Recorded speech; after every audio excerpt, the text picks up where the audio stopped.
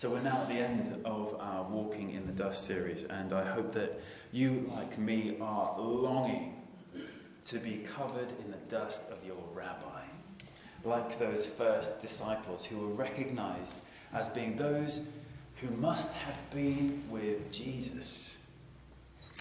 True, authentic Christians, just like the one they'd been following. You know, the word Christian means, Christian means little Christs. It was first used in Antioch, not long after Jesus had ascended, and the church was born and it was beginning to flourish in the earth. People dispersed from Jerusalem because of persecution, and they ended up in Antioch. And in Antioch there was this kind of little revival that broke out. And the people of Antioch didn't know how to describe these new people, these followers of the way of Jesus. And so they called them Christians, those who were like Christ. When we look like Jesus, it's because we've learnt to work at his elbow and we've understood his ways and we've become like him. That's what Jesus, our rabbi, believes that we can do as authentic disciples of Jesus. He has faith in us.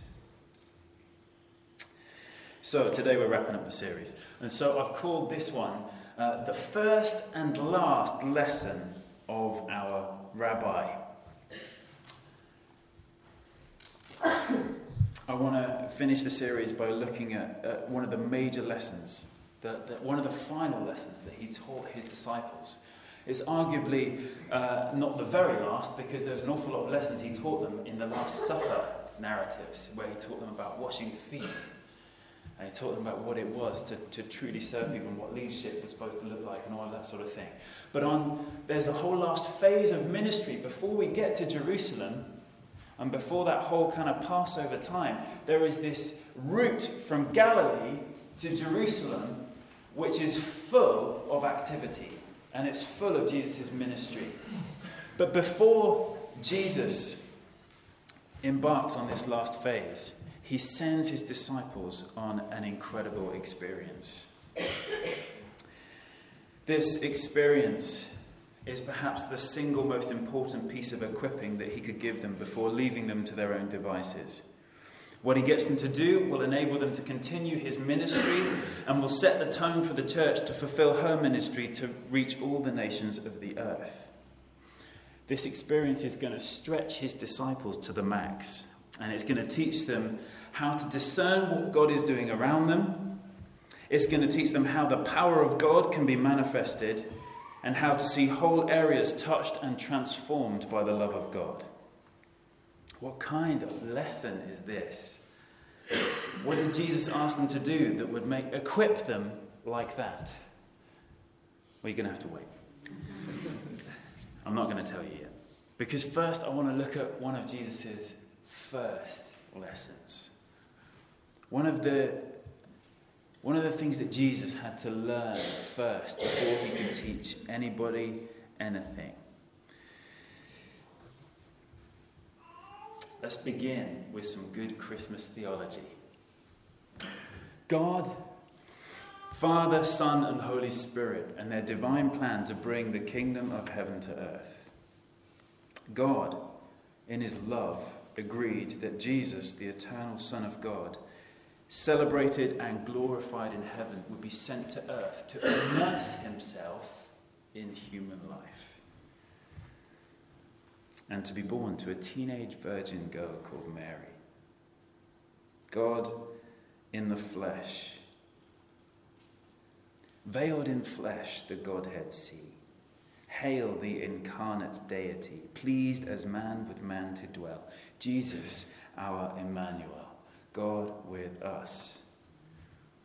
The heaven-born Prince of Peace, the Son of Righteousness. We sing some great theology at Christmas.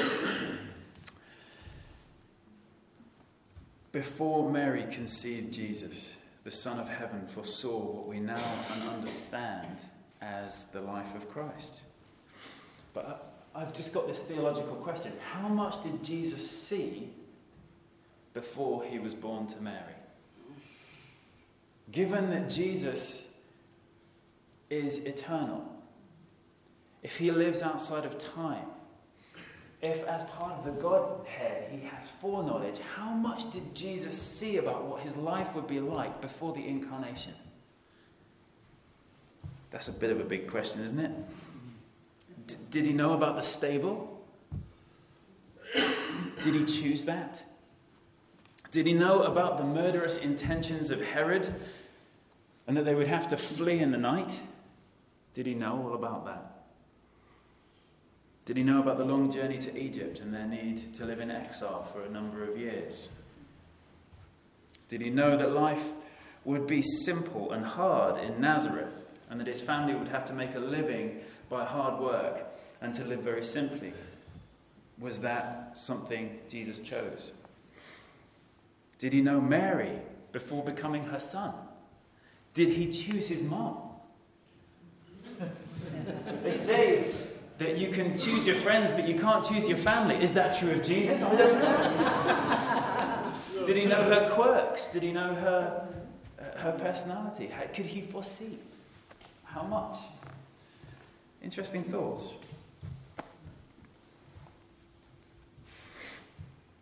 The angel Gabriel said to Mary that she was highly favoured and chosen amongst women.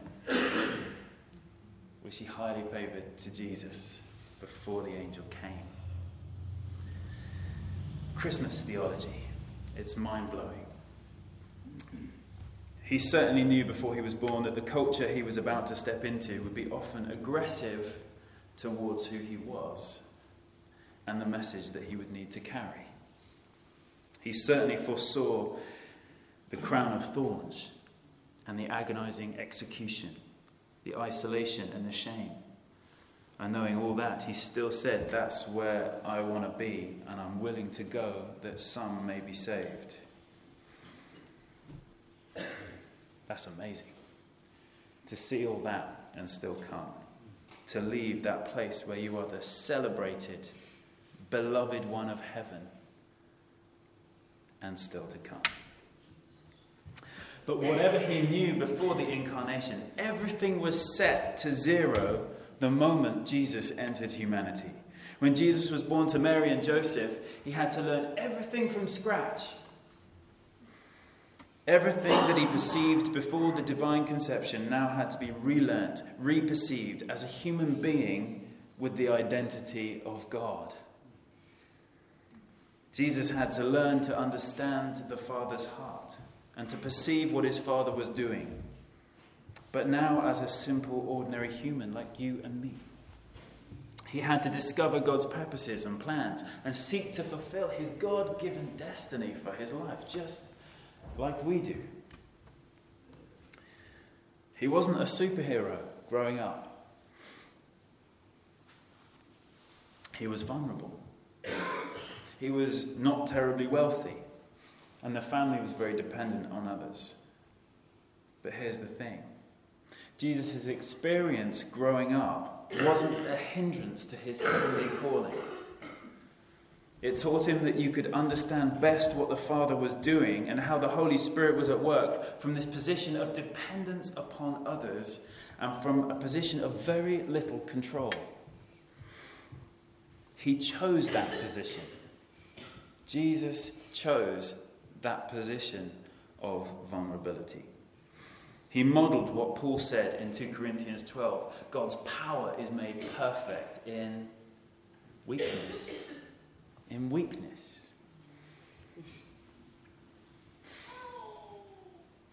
I've got some friends of mine who I trained with at Spurgeon's.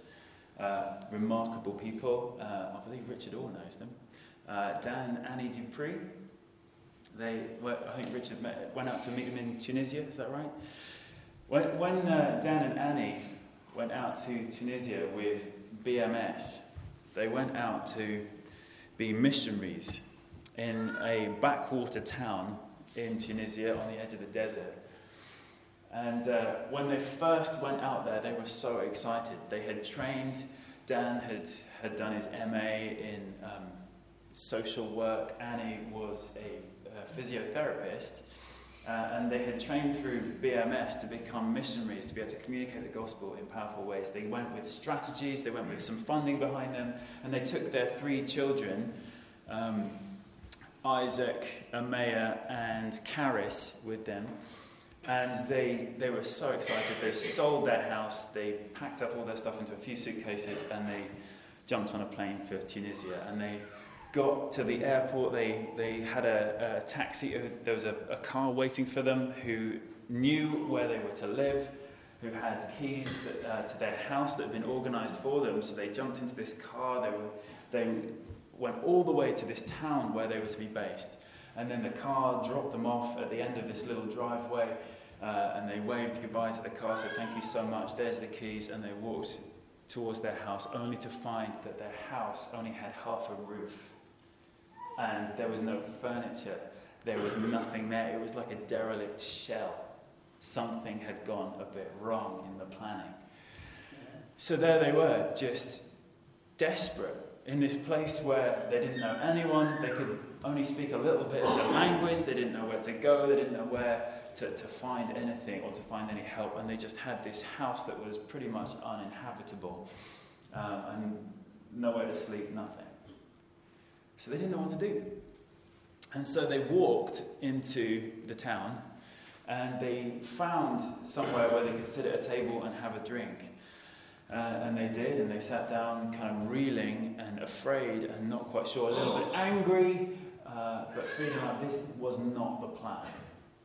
And so the cafe owner came up to them and just struck up a conversation, and could see they were a little bit distressed. And Dan, in his broken Arabic, shared something of what had just happened. And the man just pulled up a chair and sit, and he listened. And then he called his brother over, and they sit and they listen to what was happening, and in the end he said, let's go and have a look. So the family walked all the way back down the road to this place, and they walked and they looked at it, and the man was like, shouldn't have happened, couldn't believe it. Got on his mobile phone, called some people, and he said, it's okay, you can stay tonight with my brother. And so this car came to pick them up. This family, not knowing anybody there, not knowing if they should trust these people or not, had to get in this car, go to another part of the town, and this man opened his home and gave them their own beds and said, you can stay here until we work out what to do next. The next morning, Dan said, I better go in and get a feel for the extent of the damage. So Dan got a car, drove to his house and was there. And he was just walking around it, feeling completely bewildered, praying, saying, God, this isn't supposed to be what it was supposed to look like. And just as he was praying around, this pickup truck drove in with a load of timber and supplies to rebuild the roof. And Dan was just overwhelmed. These couple of guys jumped out, put up ladders, started building. He worked alongside them. And within a week, the house was habitable. They'd had furniture donated, they'd had all sorts of stuff donated. This whole community just rallied around them to get them going. And they served Dan and Annie. And that's how they began their work in Tunisia. And I remember Dan saying to me, he said, we felt like we went there with all the answers. We felt like we went there with the finance. We felt like we went there with an enlightened perspective on the world. We went there in the position of power, if you like, thinking that we were going to bring the transformation. But actually, when we got there, what we realized is that we were the ones that needed transforming. And they had to be helped before they could help anybody. And after a few weeks of trauma and stress and anger and wondering what on earth happened there and why were we put in this position, they suddenly saw God's hand at work. And they had got to know people in that community like they would never have been able to had they had it all sorted out and came in that position of power. The vulnerability opened the way to true relationship. After working there for a number of years, they came back to the UK. They felt, for a number of reasons, they had to come back. And I think Dan said they'd only baptised 2 or 3 people and had influenced a number of others. They weren't quite sure how successful on mission terms that time was. But they had a deep sense that something in them had changed and something in their near community around them had changed as well. And now they're working in Albania. And these are the same couple that I want to talk to you about next week, to do with, that are now working with refugees in a very different way to what they set out to do in Tunisia. Dan and Annie had to humble themselves and learn to receive help and hospitality. Jesus never experienced a culture shock like that. Right from his birth, he had to be reliant upon the goodwill of others. They needed the innkeeper, not just to slam the door and say there's no room, move on, but to have enough compassion to say, everywhere's full, I do have a stable, it's quite clean. They needed the generosity of the innkeeper. They needed the wise men. They really did. They needed these people that were faithful to travel from the other side of the world with gold, because they would need hard cash when they were on the road. They needed to be able to pay for stuff. Moving to Egypt, setting up in Egypt, for Joseph to buy tools to ply his trade, to be able to feed the family, to be able to set up with a little place and to survive. They needed that gold that the wise men brought. And who knows how much other help and goodwill they needed along the way. It's a long way from Bethlehem to Egypt and then back up to Nazareth. They would have needed goodwill. They would have often had to make do with less than adequate circumstances. And they would have often had to face hostility. They would have learned to soldier on and make do. And they would have learned a lot about generosity and kindness as a family en route. Eventually, Jesus was able to set up with a proper home in Nazareth, in a place that the community would have been very, very strong, very local, very interconnected. They would have had to learn to do life small village style. Rural villages in Israel in the first century would have shared many things: resources, tools, expertise. Remember on family night, Diana talked about how people used to bring in the harvest as families. Remember that? Working multi-generationally to bring in the harvest. Well, they would have done that. But they would have also built one another's houses, they would have celebrated one another's marriages, and they would have mourned one another's deaths. Jesus would have understood the aspirations of his community as well as what hurt them and caused them suffering. He was intimately acquainted with their stories and how they perceived themselves and their futures and their place in the wider world. So this is what I want you to get before I teach anything else. Only then, after years of growing up in these dynamics, did Jesus understand his Father's heart and know exactly what he had to do to partner with the Holy Spirit in that context and to communicate powerfully all the different perspective of the kingdom of God to those specific people. Only after years of growing up and being immersed in that culture did Jesus know how to communicate the kingdom. Now, hold those thoughts in your mind, because this is the walking in the dust bit, learning to live like Rabbi Jesus. So as Jesus comes to the end of his ministry, as Jesus knows that the cross is approaching and he's about to make his final journey to Jerusalem, Jesus sets his disciples up to go ahead of him to all the towns and the villages along the way where Jesus was going to pass through on the way to Jerusalem. And I believe that the purpose of this was twofold. One, I think Jesus wanted to absolutely maximize his impact and to make sure every single stop counted on the way to Jerusalem. And so he sent his disciples ahead of him to prepare the way so that he could do exactly what he needed to do when he arrived. That's the first thing. The second thing is I believe that Jesus wanted to equip his disciples to be able to do the work that he was doing. This was his final opportunity to send them out on an errand that was going to grow them powerfully. So turn to Luke and chapter 10.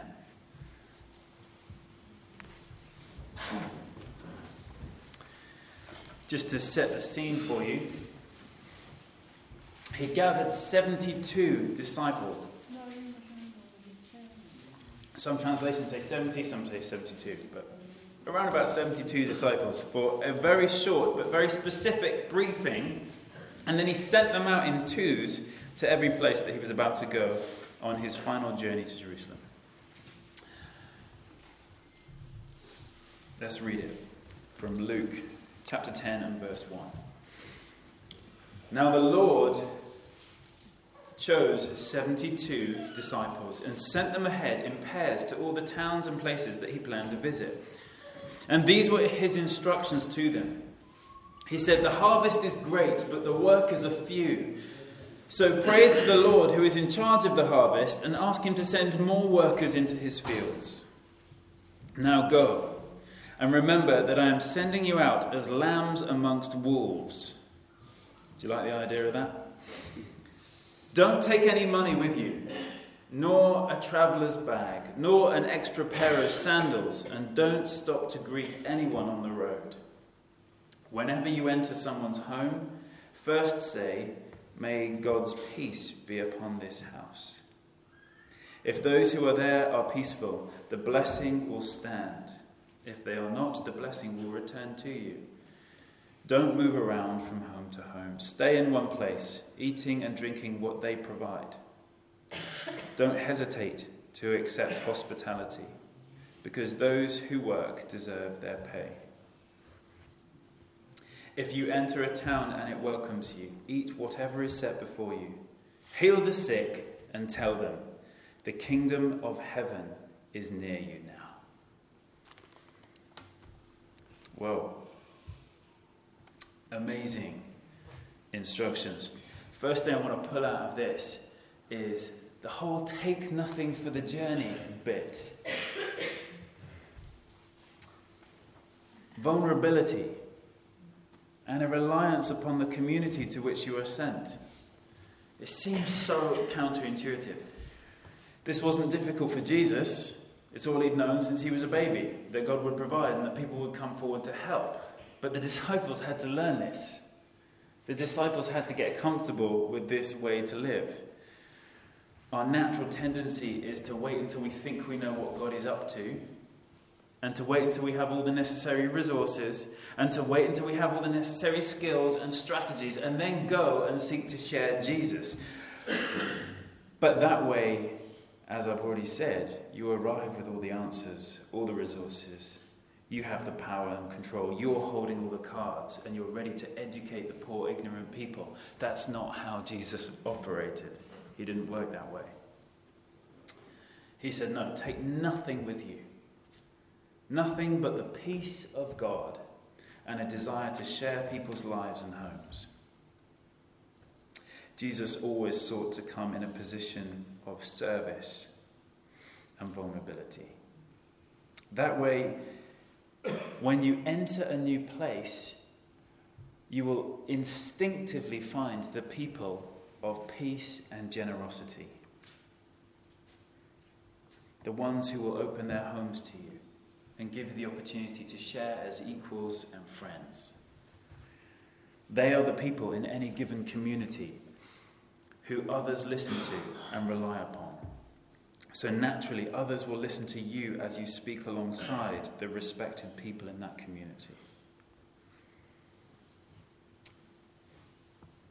It's so important that we learn to listen, and we learn to share, and we learn to respect, and we learn to honour before we teach.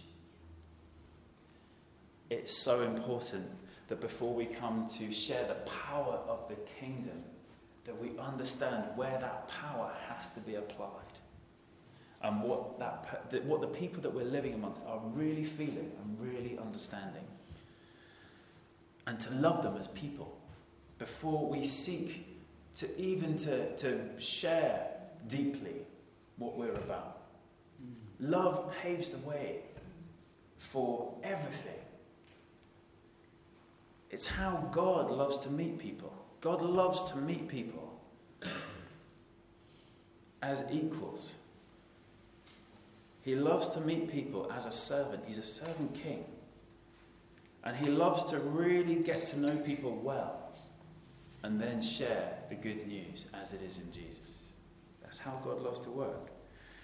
Secondly, Jesus says in verse 7 and 8, don't move around from house to house, but eat whatever is set before you.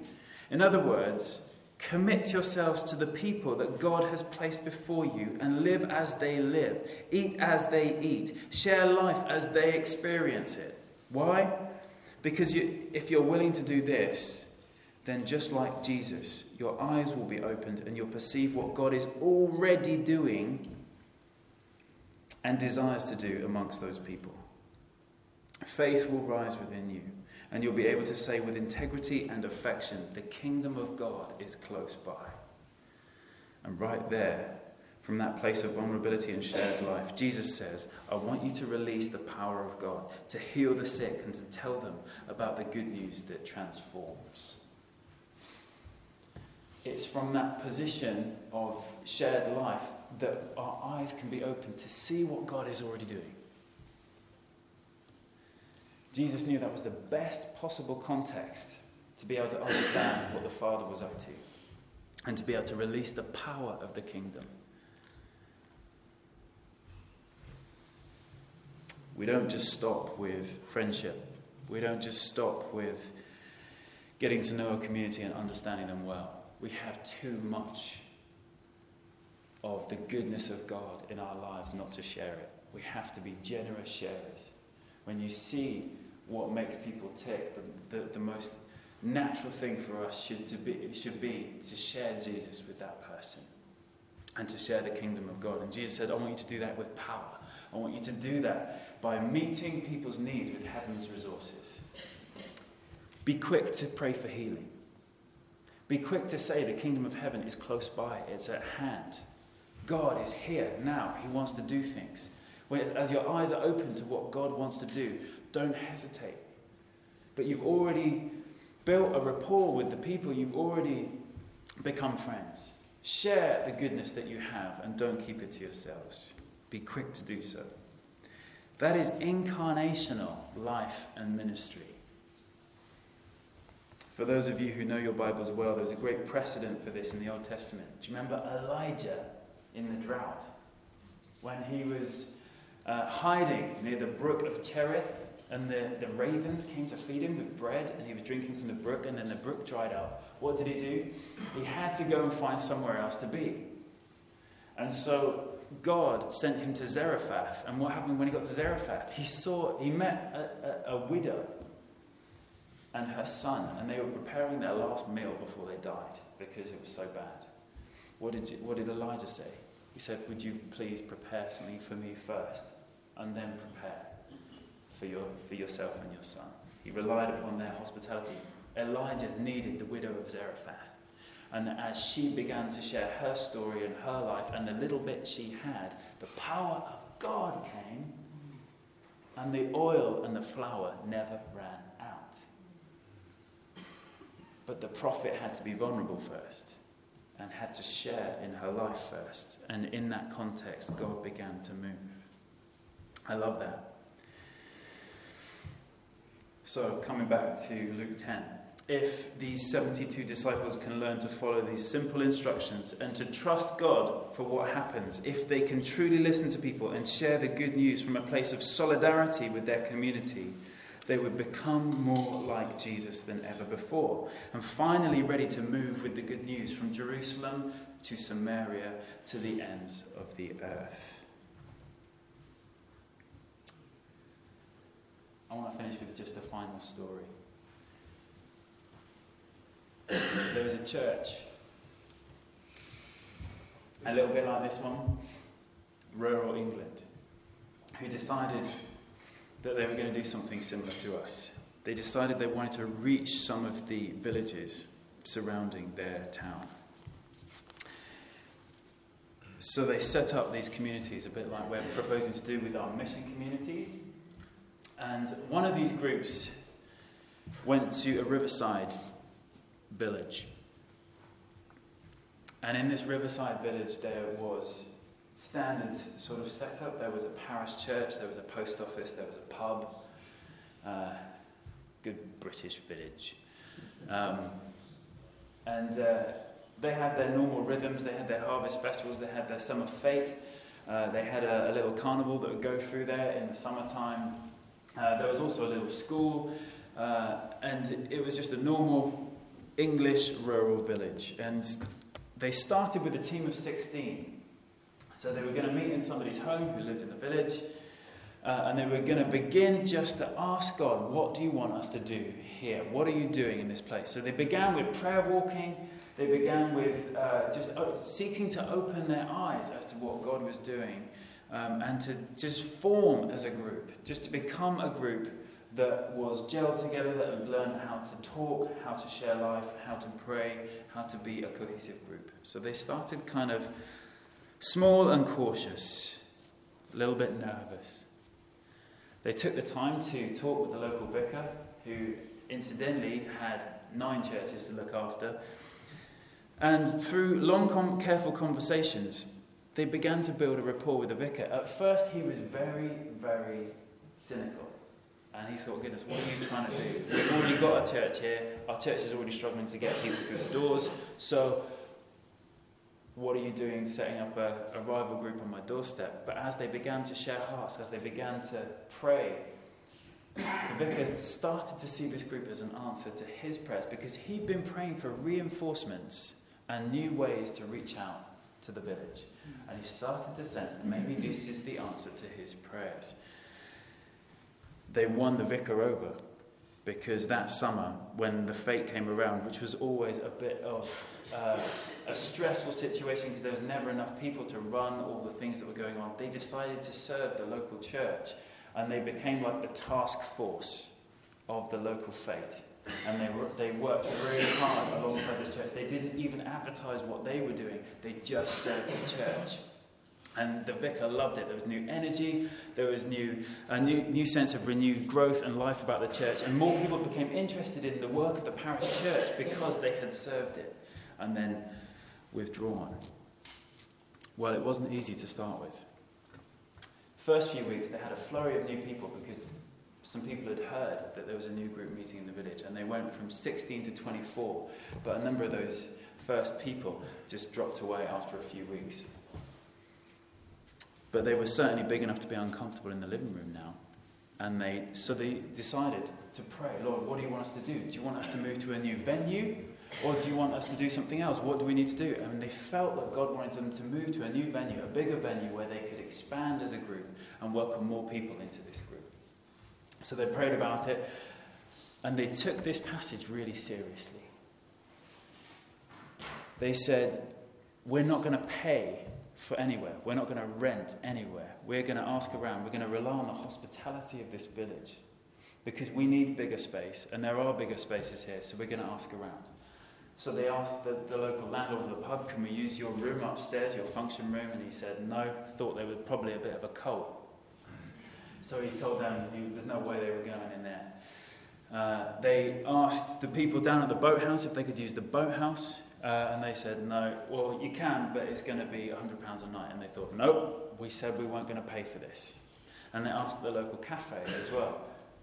Again, they said you can use it, but it will cost you. And they said no, we can't do that. They asked the vicar, and the vicar said, yeah, sure, but when they looked at the church hall, it was so cold, they thought, no, we're not going in there.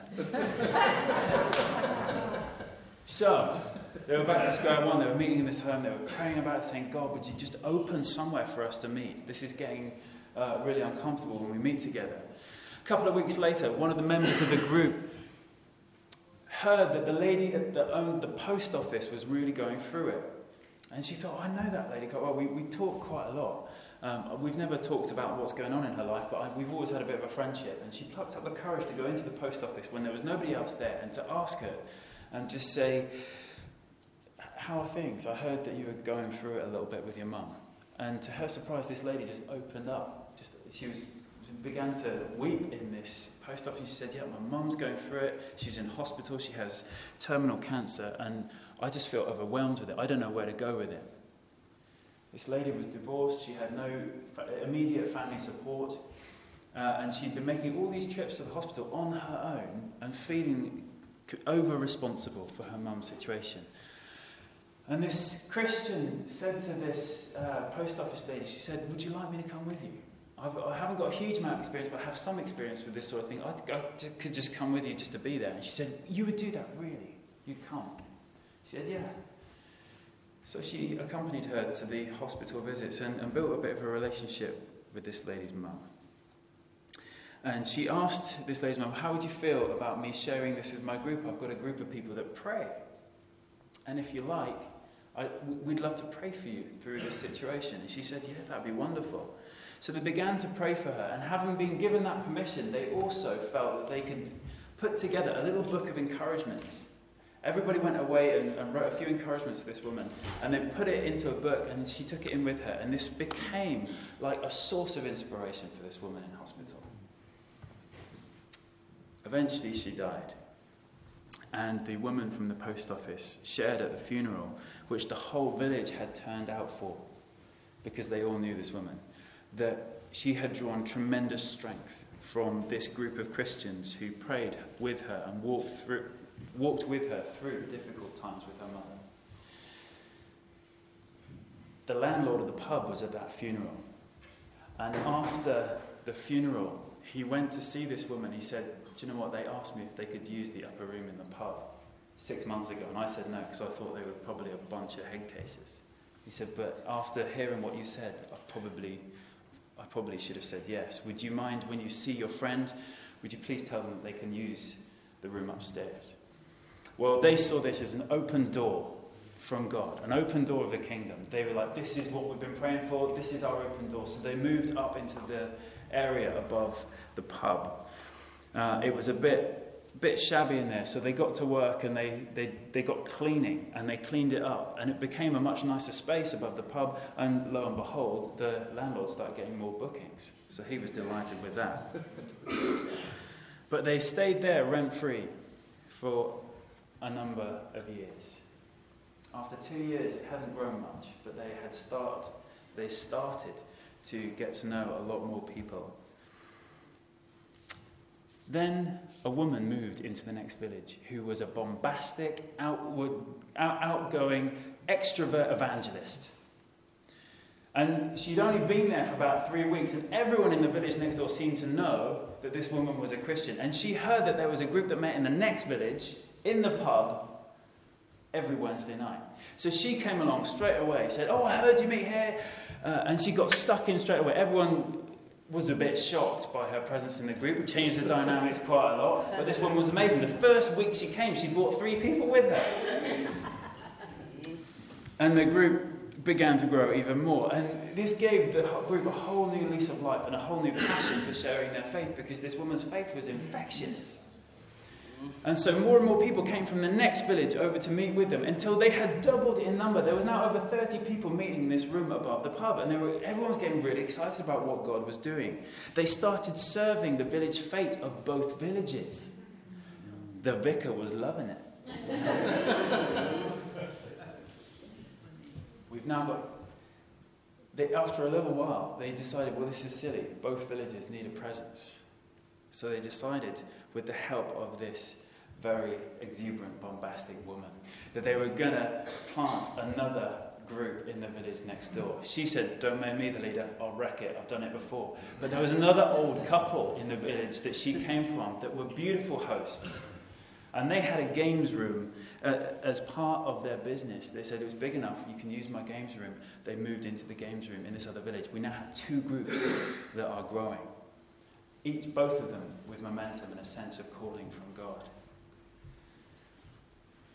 After 10 years, a further 2 groups had planted. There was now 4 groups in 3 villages, 2 in 1 village. Over 50 people had got saved.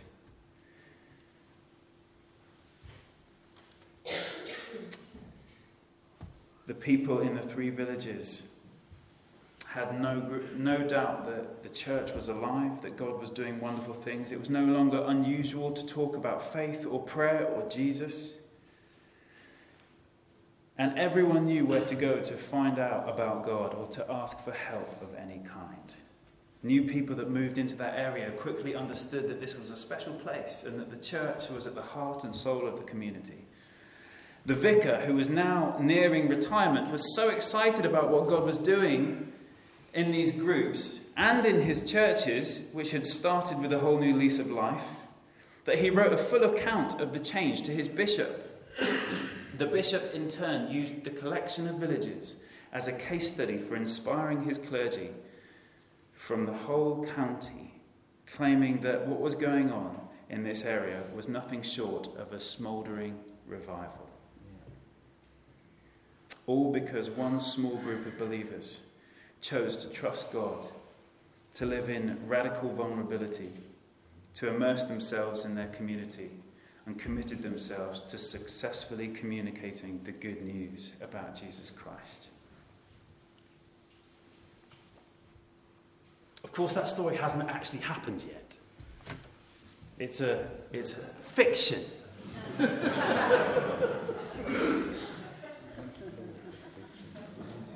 But it's the story that I believe we're about to write with our 6 new mission communities. I don't know what they're going to look like. They're going to look different depending on where they're planted and who people meet and what the opportunities might arise. But I believe that we're going to see stories along similar lines. Our mission communities carry tremendous potential for transformation in the long term. Not necessarily overnight, not necessarily in the first couple of years, but in the long term they carry tremendous potential if we are committed to this way of doing mission. Even if they hit difficulties and quiet patches along the way.